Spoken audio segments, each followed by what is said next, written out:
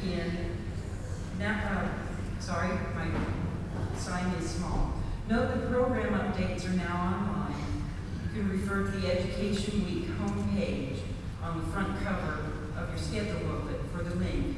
Please be sure that your cell phones are either turned off or silenced before we begin. Please note that audio and video recordings of Education Week are not allowed, nor is any food allowed in this venue. Please review these and other classroom etiquette items on page 47 of your booklet. And now we have Brother Robert Balmer from Roy, Utah to offer the opening prayer.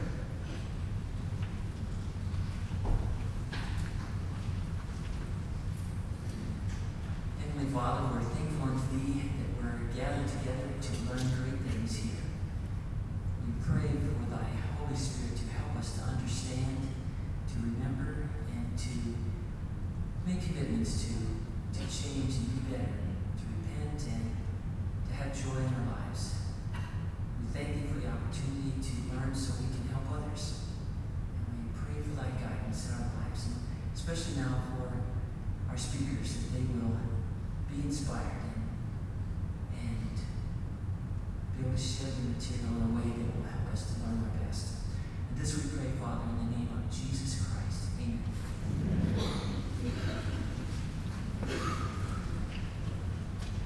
Thank you all so much for your patience. If you think it might seem a little embarrassing standing in front of a lot of people with a technical difficulty, it gets even more embarrassing when you're an electrical and computer engineering professor. And I'll tell you, there's as many problems in our faculty meetings of electrical and computer engineering as any other place you would find technical difficulties. So I'm thrilled to be with you. Obviously, I'll probably speed through some of the things that I have just to be conscious of time, but we have a little bit of flexibility. I will tell you, when it comes to preparing a message like this for an audience, you can go through all the preparation you want, but once you're there, there's so many unknowns. And a good example of this happened in our family just yesterday. My wife has traveled out here with me, and to make sure I don't say anything too crazy. And we have 3 children at home, and we've gone through the process of what to do when a stranger comes to the door about 1,000 times. So much prep. And yet, yesterday, our Ring doorbell camera captured a real gem, because someone came to the door, we don't know who the person is, and immediately, they practically didn't even finish knocking before our 13-year-old answered and said, "My parents aren't home. They're out of town." So let's hope I can stick to the preparation a little bit better than my 13-year-old. All right, so a little bit about me, a fast slide about me. Of all the things to cut, this would be the one.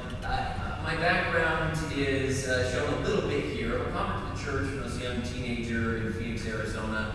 Served a mission in the beautiful state of Georgia, and I'm married now, as I mentioned. You now met at least one of my children through an anecdote story.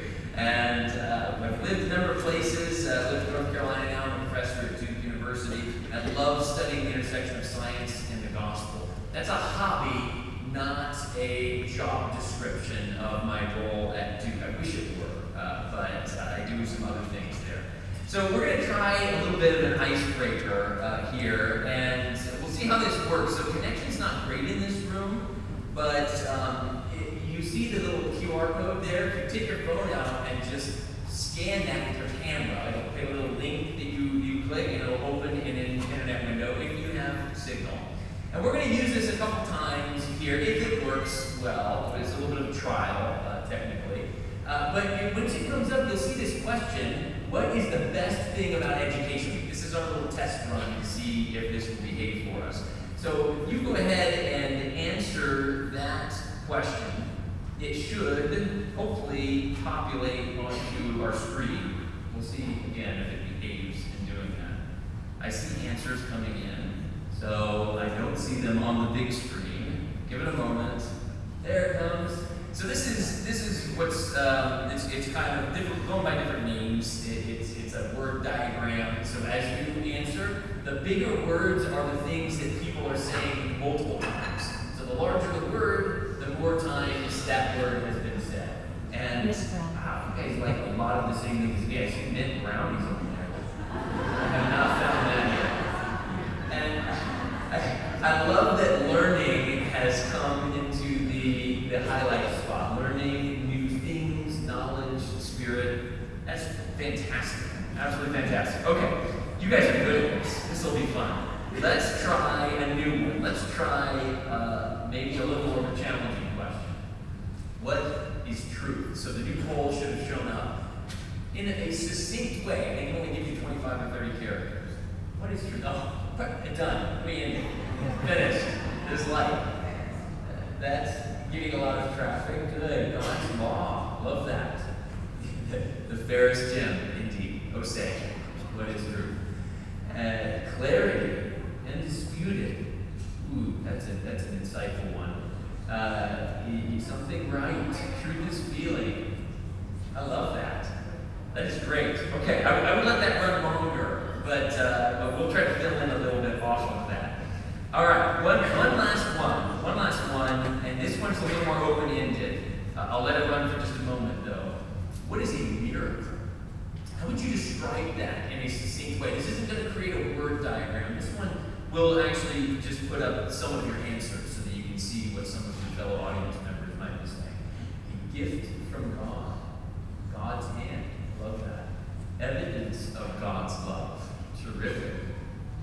Something that shouldn't be possible. Oh, that's an interesting one. A gift, unexplained help from God. That's terrific. See, I could just let this run the whole time. So much insight regarding your own experiences and things that you have received in your life about miracles.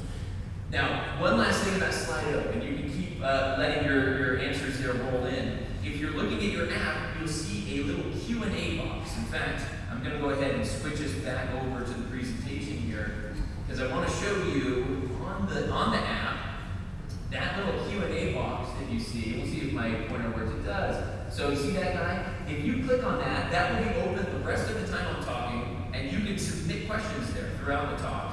At the end, I probably won't have a ton of time at the end because we did have a little bit of a slower start, but I would love to answer a few of those questions. You won't see each other's questions. I will see them on my screen here. That'll give us a way to interact a little bit by the end of the talk. Again, time permitting. Okay?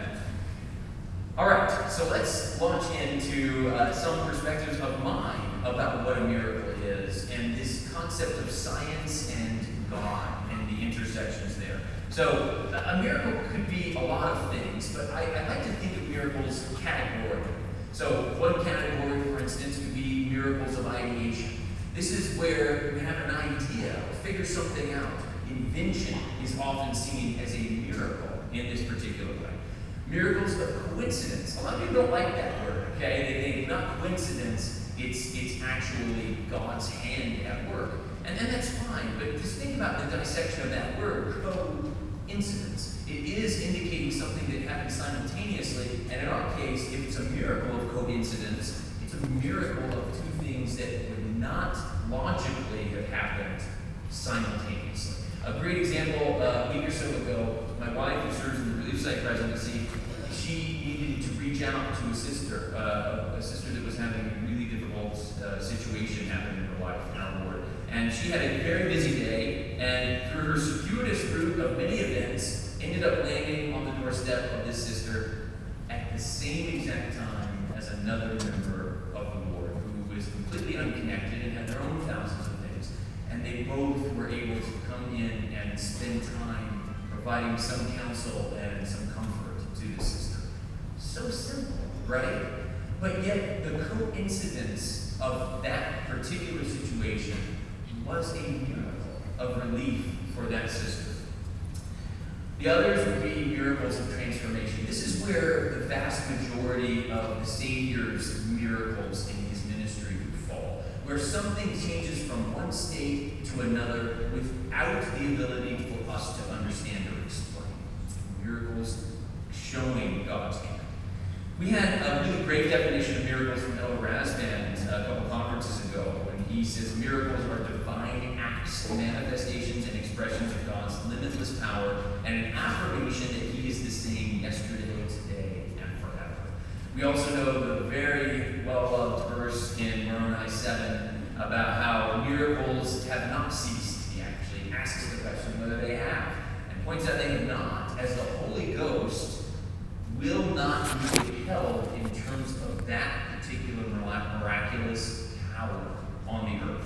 And so I'm going to give you some evidence for that power of the Holy Ghost that is not strictly bound as it comes to miracles of ideation, at the very least, throughout the entire ages of time that we have record for. So if you consider divine direction in major scientific discoveries, indiscriminate of theological belief system, you can see folks like Charles Towns, who was the inventor of the laser, acknowledging God's hand in his life. And I'm going to read these, but I'm actually just going to flash them up and let you see them and find a picture of them. But it's just a way of helping you understand that there are so many instances of invention that are miraculous to most of us who may not understand their inner workings, that came about through some divine guidance and inspiration, and is often acknowledged. So I have a little parable on this front, because as it turns out, when it comes to miracles or anything else difficult to explain in this world or universe, we have sort of two often competing forces: the force of understanding through scientific study and the force of explanation through gospel learning or through revelation. And so I have a little parable. It's a little silly, so bear with me, but a parable of what I call fish scientists. So we live in a world, we'll say here, where very little is known about fish. And so one particular fish scientist moves by a beautiful stream. And in his cabin there by the stream, he lives. The stream is full of these fish. And so he goes out and he fishes for them. And he is a really good fisherman. So he catches a lot of these fish, and he learns all types of things about them. He learns what they taste like, because he eats the fish. He learns their guts, their inner workings. He learns things about what works best to catch them. And once he collects enough of this knowledge through his methods of observation, he goes to, where else? A really awesome fish conference. And at the fish conference, he stands up in front of the people and talks about all the amazing things he's learned about fish. He even has his cool laser pointer. And so people listen, and they are in awe. Oh my goodness, look at these insights. A lot like you, right? Feeling now. So he gets done with his talk. People feel so inspired, so enlightened by what he said. And he's walking back down to his seat when the next presenter gets up. It just so happens this is another fish scientist. This fish scientist, however, has taken a different approach to understanding fish. He built a cabin by a lake, and by that lake, he took the method of observation of taking a scuba dive into the lake and observing the fish. He caught some of the fish and had them in a little tank. He studied them. He learned things about the behavior, the habitat, the life cycle. So many insights through his methods. And yet, these two fish scientists had a lot to disagree about. I mean, one of them had studied by the stream and had gained all this insight about what the fish eats at certain times of day and how it tastes and its inner workings, and the other took a totally different approach and learned completely different things about the fish. And in all of their arguments, they never came to a settlement. They returned home and never realized that their two study zones were connected by a river, by the same stream. And that this debate over one way to see things and another way to see things, one way to study them and another way to study them, was really so firmly tied at the ground of truth that they never took the time to realize it. There's this great quote from John A. Witso, who says, "Scientific truth cannot be theological lie. To the same mind, theology and philosophy must harmonize. They have the common ground of truth on which to meet."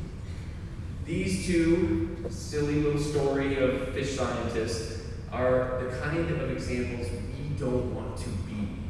We want to live in this world in a way that gives us access to truth through all available avenues. And knowing how to navigate that is what I hope to provide a little insight in the remaining time we spend today. So this connection between science and religion. Here's another quotey slide that I'm not going to read all to you, but I love this Einstein quote. Einstein gets quoted a lot and gets confused confused a lot about his theological perspectives, but I mean, you can't go wrong with this statement. Science without religion is lame. Religion without science is blind. So there is truth to be found holistically between both methods of exploration. This is an even better quote from President Nelson. He was Elder Nelson, and he came and dedicated the UAU Life Sciences building just down the road here. He said there is no conflict between science and religion. Conflict only arises from an incomplete knowledge of either science or religion, or both. All truth is part of the gospel of Jesus Christ, whether truth comes from a scientific laboratory or by revelation from the Lord. It is compatible.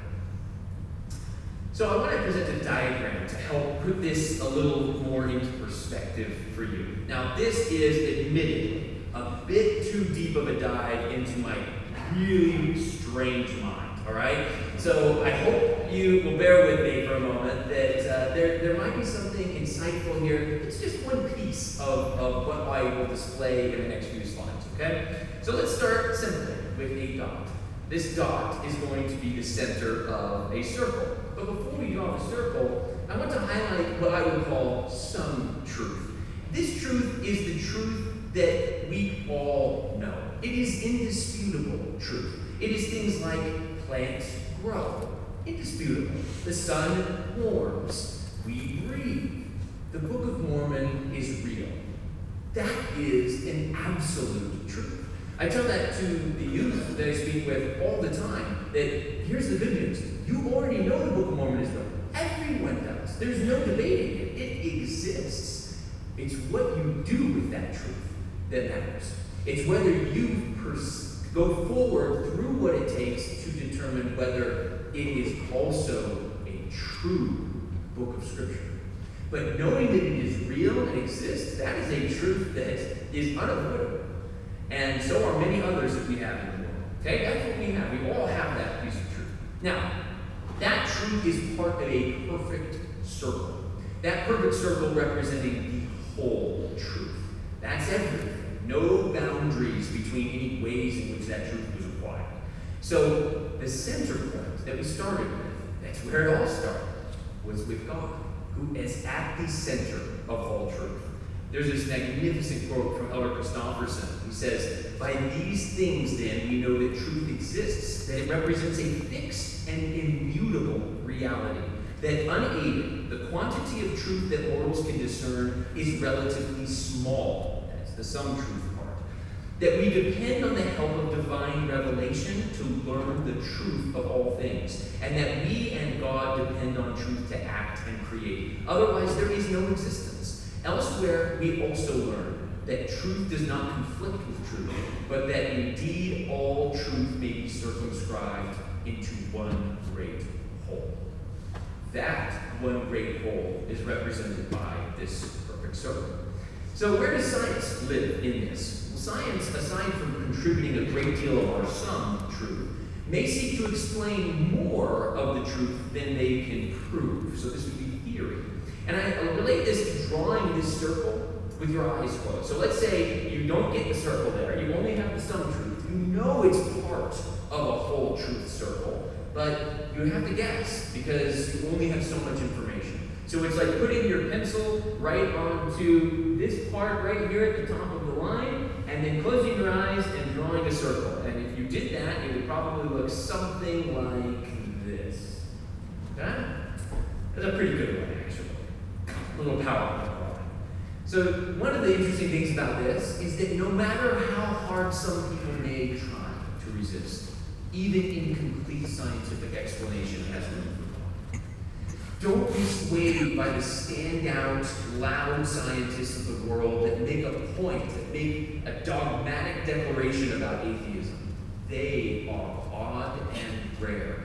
It is by far the majority of those deeply entrenched in just about any scientific discipline that see God's hand at its center, regardless of how they interpret theologically where he lies.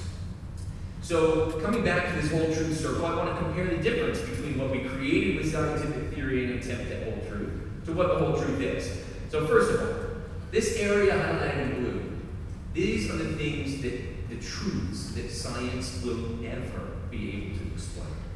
No matter how much evidence we can gather in that methodology, we will not be able to explain why behind virtually anything.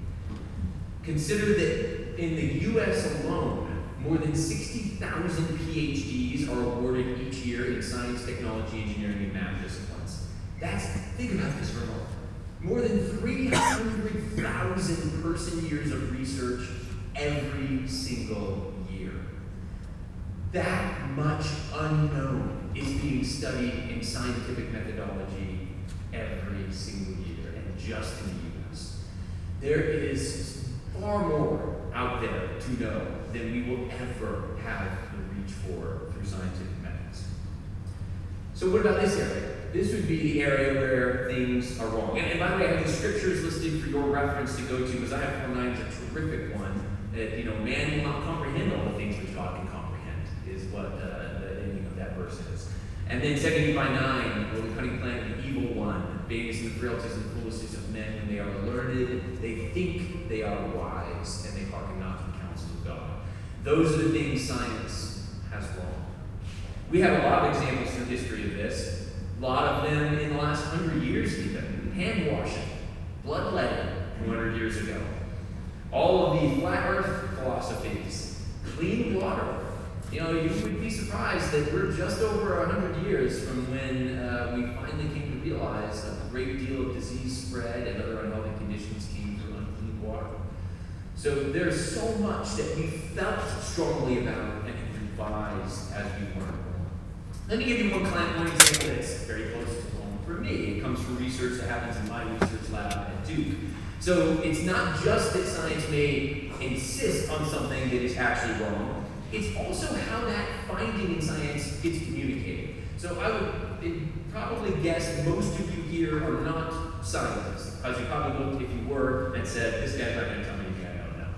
But if you're not scientific, then when you read scientific discoveries, you're probably reading them as they have passed through the hands of the media. It's been translated even within an organization. How do we communicate this in a way that others will appreciate or understand? So here's an example of this. In my lab, one of the things we do is study printed electronics from nanomaterials. That is as cool as it sounds, okay?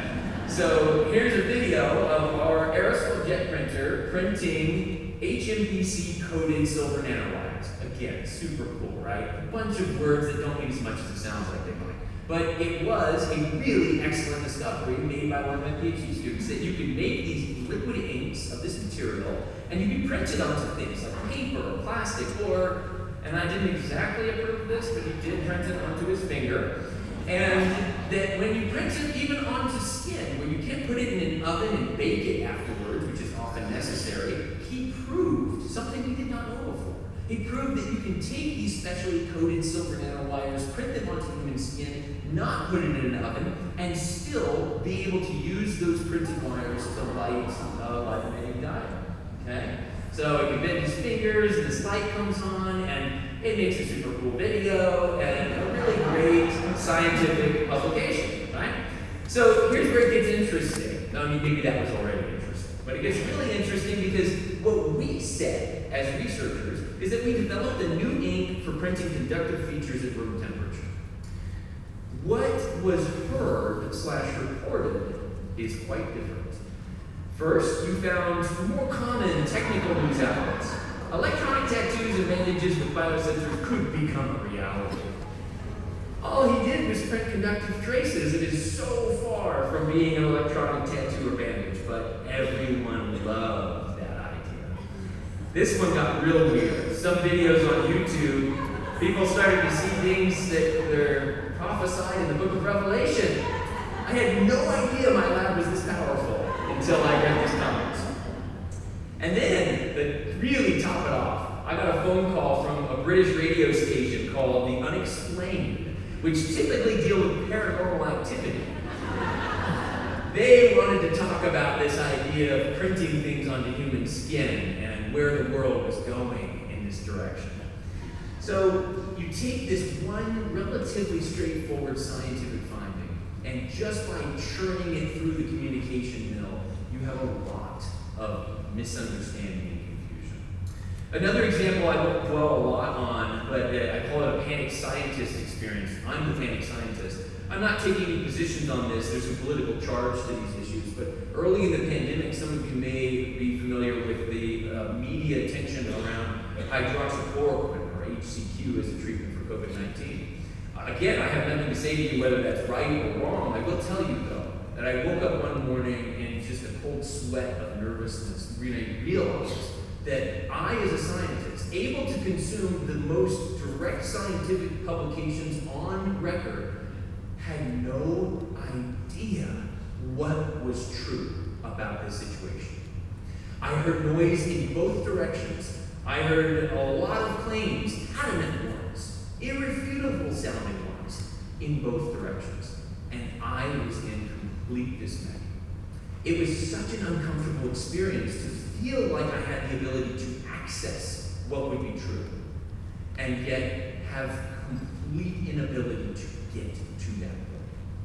So it did bring to mind a second verse to a well-loved hymn. You yes say, what is truth? 'Tis the brightest prize to which mortals or gods can aspire. Go search in the depths where glittering lies, or ascend in pursuit to the loftiest skies. 'Tis an aim for the noblest desire. And to me that morning it was an aim of noblest desire that was never really realized ultimately.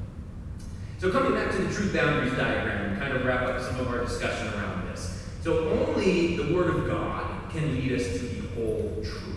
That's the why, how, what, when, etc. So that brings to mind this awesome engineering architectural tool. So I hope some of you have used this tool. It's really appropriately called a compass. We'll see how magnificent this is in just a moment. So this is a compass. And if you've never used it before, I have a little, really terrible graphic to show you. It goes like this. Okay, fixed length on that between the center, which is God, and the extent, which is the Word of God. That's how far it extends. And then you use this, if you hold to the Word of God, and you move in a steady course, you create the whole truth. Okay? So, what does this end up looking like? I'm not going to read all of this, but I highlighted the parts I want to point out. You should know these verses likely pretty well. This is Alma 37, the description of the Leahona. Here's the great part. You know what we call the Leahona also? A compass.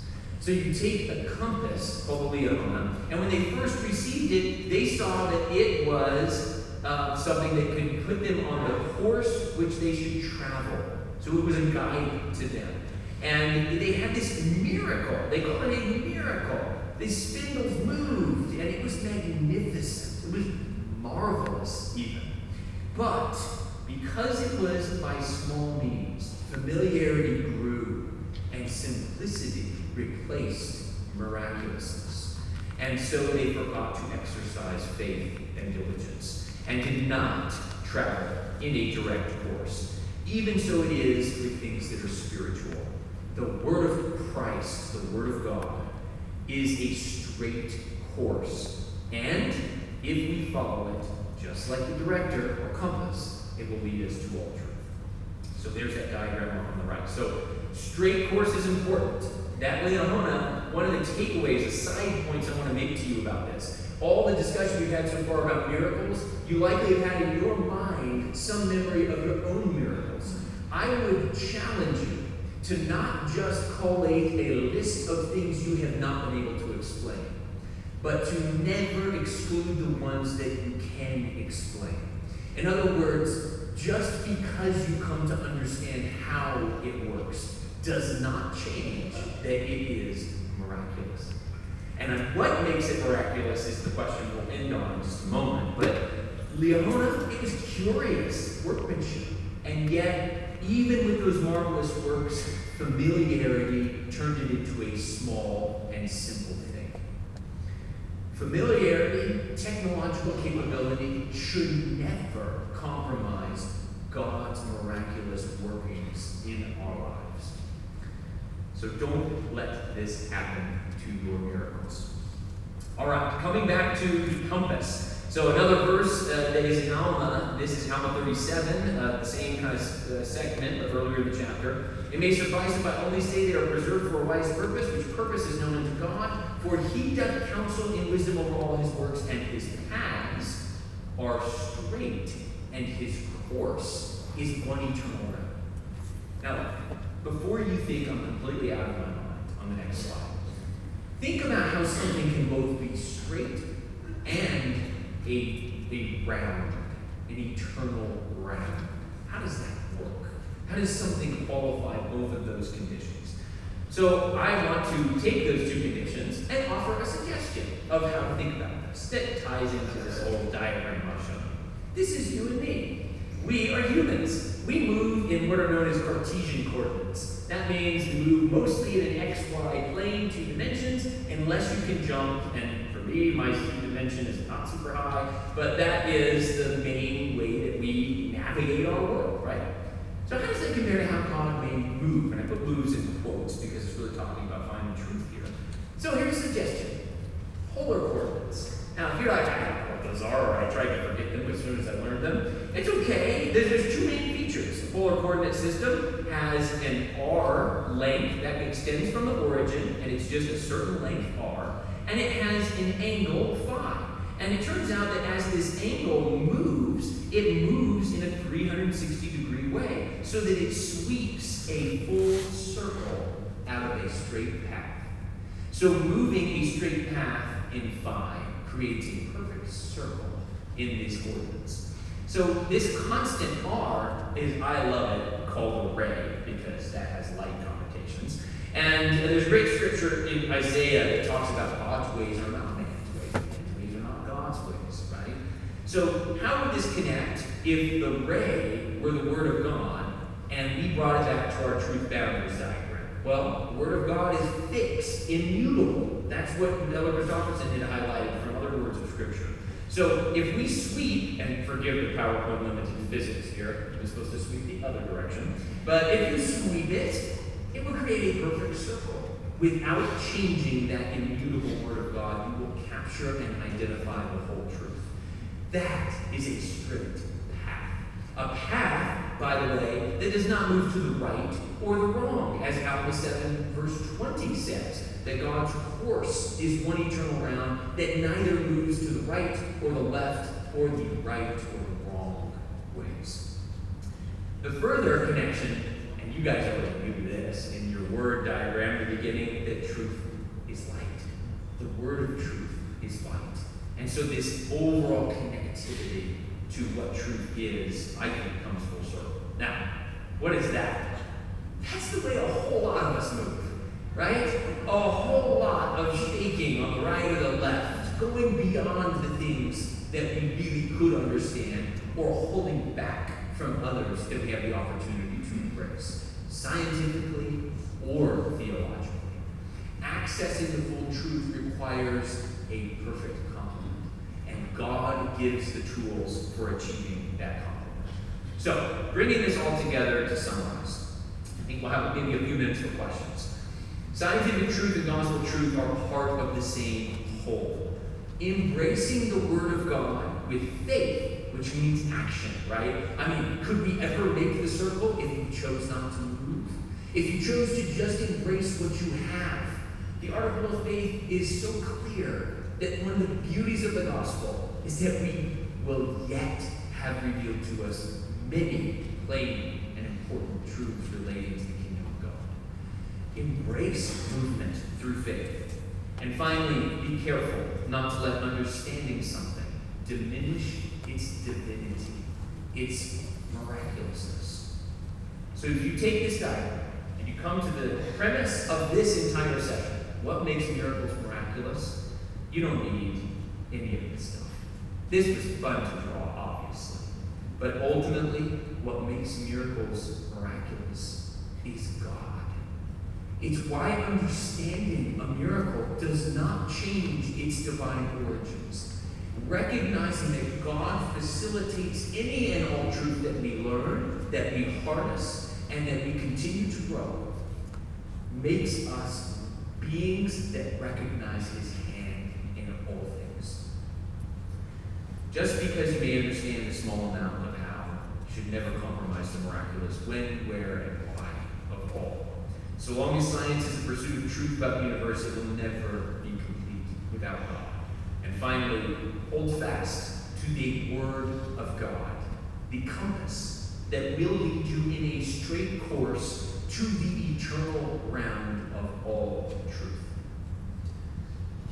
Truth is common ground for science and theology. Remember our friends from the beginning in their purple fish? Path to whole truth is straight yet round, and wonderful words to end on. We're studying in just a few weeks, and come follow me. Trust in the Lord with all thy heart, and lean not unto thine own understanding. In all thy ways acknowledge him, and he shall direct thy paths. That's the practical takeaway. If you rely on God, willing to see that he can work in all spheres, all methods, all empirical approaches, and religious ones, you will have greater access to all truth. Okay, I want to take some of your questions. I've seen them rolling in, but with a distracted eye to my side. So here's what we're going to do. I'm going to put this up onto the screen so that you can see and even submit more. Let's see, we might show the questions once I've highlighted some. And let's see here. Give me a second, because I'm a little new at this. All right. And you're welcome to submit other questions right now as I look through these ones to review, by the way. But you just have to go to that link and pull up the Q&A portion. And we'll spend the last 10 minutes going through these. But it is reloading, so you have to give me just a second. Okay. So I don't know if I'll be able to make it push the questions up to there. So forgive me for that, but feel free to submit them, and I will see them in front of me here. Okay, here we go. How do light frequencies interact between people? How does light frequency from one person impact another? Now, notice we didn't get the chance to talk a ton about light here. This is where I get to, and there it came up. I get to make a little bit of a commercial. Each week not to buy something, just to come back tomorrow. And I will talk more about light tomorrow. Okay? And we'll have solved our technical difficulties, I think. And then the next day, we'll talk a little bit more about light. And then on Friday, we'll talk about how light enables you to be prepared to see Christ again at the second coming, even to see him as he is. So we'll talk about those things in those coming days more. But related to this question, light frequencies and interaction between people, oh my goodness, I love that. That's Thursday. I'll talk a lot about this question, by the way. But if you think about it, some gentleman talked to me before we started here. They had some magnificent insights about antennas and tuning our antennas to match the antenna of the source. If the source is God, tuning our antenna is to become like him, and thereby receive more of the information that they transmit by his light to us. So I think there's a lot that could be said about that, and I hope you will stick with me in the coming days to talk more about it. Okay, so let's see. If you can explain a miracle, is it still a miracle? I hope I answered this one. And I know that a lot of what I shared is my perspective, but at the heart of it, it really comes back to recognition of how to tie to God all things that we observe or experience in this world. Okay? Let's see.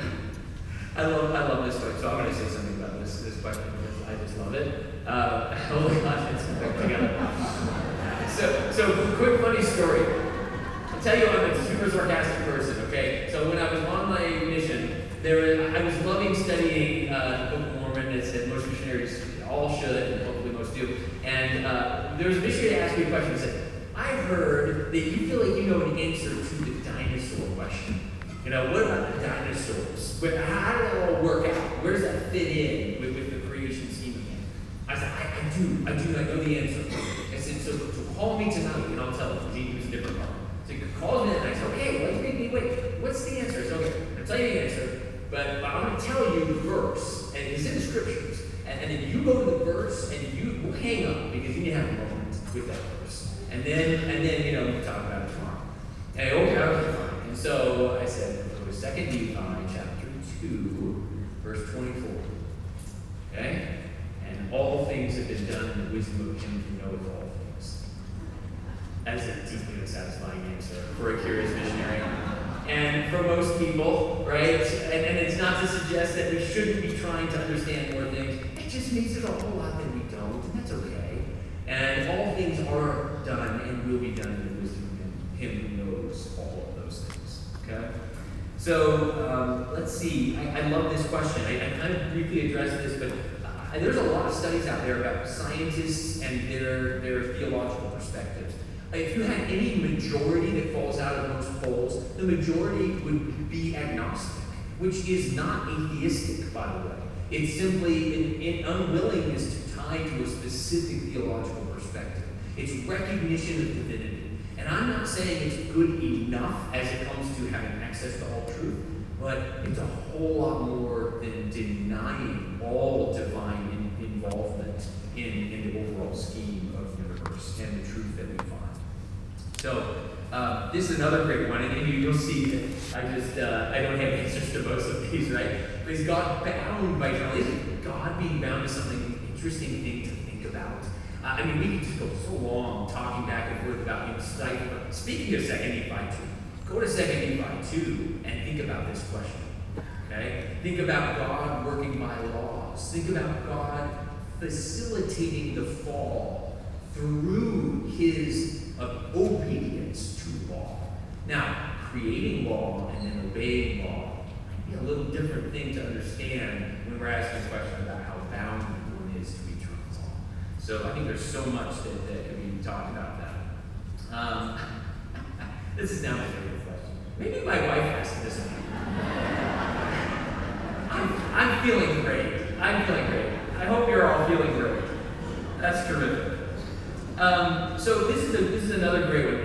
Does God break the laws of nature for some reason? Okay, so this is where we gain insight, especially from modern day revelation and counsel from prophets. And the counsel is pretty consistent over the fact that God will not break laws. The Book of Mormon likes this phrase, God will cease to be God. And then that also kind of brings back to 2 Nephi 2 a little bit there, but also some of the teachings in Alma. God will not cease to be God. And so what does that mean? How could he cease to be God? He must be trying, or we would think he would be doing something that is not consistent with what he has said. And his word is law and truth and light. And so consistency to his own laws, I think, is absolutely something we should embrace. This, by the way, is a rather unique aspect of our theology. I had a great discussion with a colleague of mine at Duke who's in the divinity school there. And he's not a member of our faith, and he wanted to talk about light. He heard I liked light, and so we had lunch together. And he had so many really wonderful insights that I had not considered before. But in our conversation, I stated something as if it was easily embraceable fact. I said, well, isn't it wonderful to learn a little bit more about how God may be working? Because truly, he works by laws that we are working to understand. He bristled a little bit when I said it, and he actually agreed to disagree. That from most other Christian perspectives, God works by ways that we are never willing to understand, by laws that might look like they're breaking things that we've come to understand. So there's a bit of a differing way that some folks view God and laws and how he works by them. But I would propose to you, he does not work by breaking laws. Whether he works in a way that I might suggest, I'm just a really active and a little bit of a strange scientist. So I'm like, hey, maybe he did it this way. But I don't know. Most of the times I don't know. But I do firmly believe that he works by laws that we have been given the power to understand. Maybe not perfectly, but some of those laws and how he works. Okay, we have time for one more question here. Let's see. This is a great one because it does actually happen in spite of what I told you about the majority of scientists having belief that ties to divinity. How do you keep your faith from being shaken when people are trying to disprove God? Such a terrific question, and there's no perfect, succinct answer to this other than staying on that straight course. Okay? The more you're willing to embrace that the source of ultimate truth is the Word of God, with faith that he can guide you amidst all else that is revealed, the more secure your faith will be. Have confidence there. Okay? One quick story I'll close with. My daughter, my oldest child, she's been working as an intern in my research lab at Duke this summer. She's a senior, rising senior in high school, and a little bit of nepotism there, but I don't pay her, so don't worry. But she comes in and she learns all kinds of insightful things about my PhD students. It's like I put a spy in intentionally. That was not the plan. And so she comes back and tells me things, and she tells me how enthralled my students are by my faith. And this is something I try to be very open with them and open to dialogue should they have interest in discussing. And all PhD students in my lab get a gift of the Book of Mormon when they graduate, because I'm no longer in a position of authority where they would feel bound in a way that was inappropriate to pursue, unless they asked me beforehand. So they've been asking all these questions. She's like, yeah, they asked me questions. They asked me, why do you serve the mission in Georgia? Why did you go to Georgia? Like, why didn't you go somewhere cool? Is there a cooler place in all the world than Atlanta, Georgia? I have yet to find it. But what was interesting is she didn't know what to say to that. Like, why would he serve the mission? Why would he do that? Like, why? Well, what's the central premise? And there's a lot of answers to that question, but it actually ties a little bit back to keeping our faith against this total confusion, this completely illogical behavior that we engage in.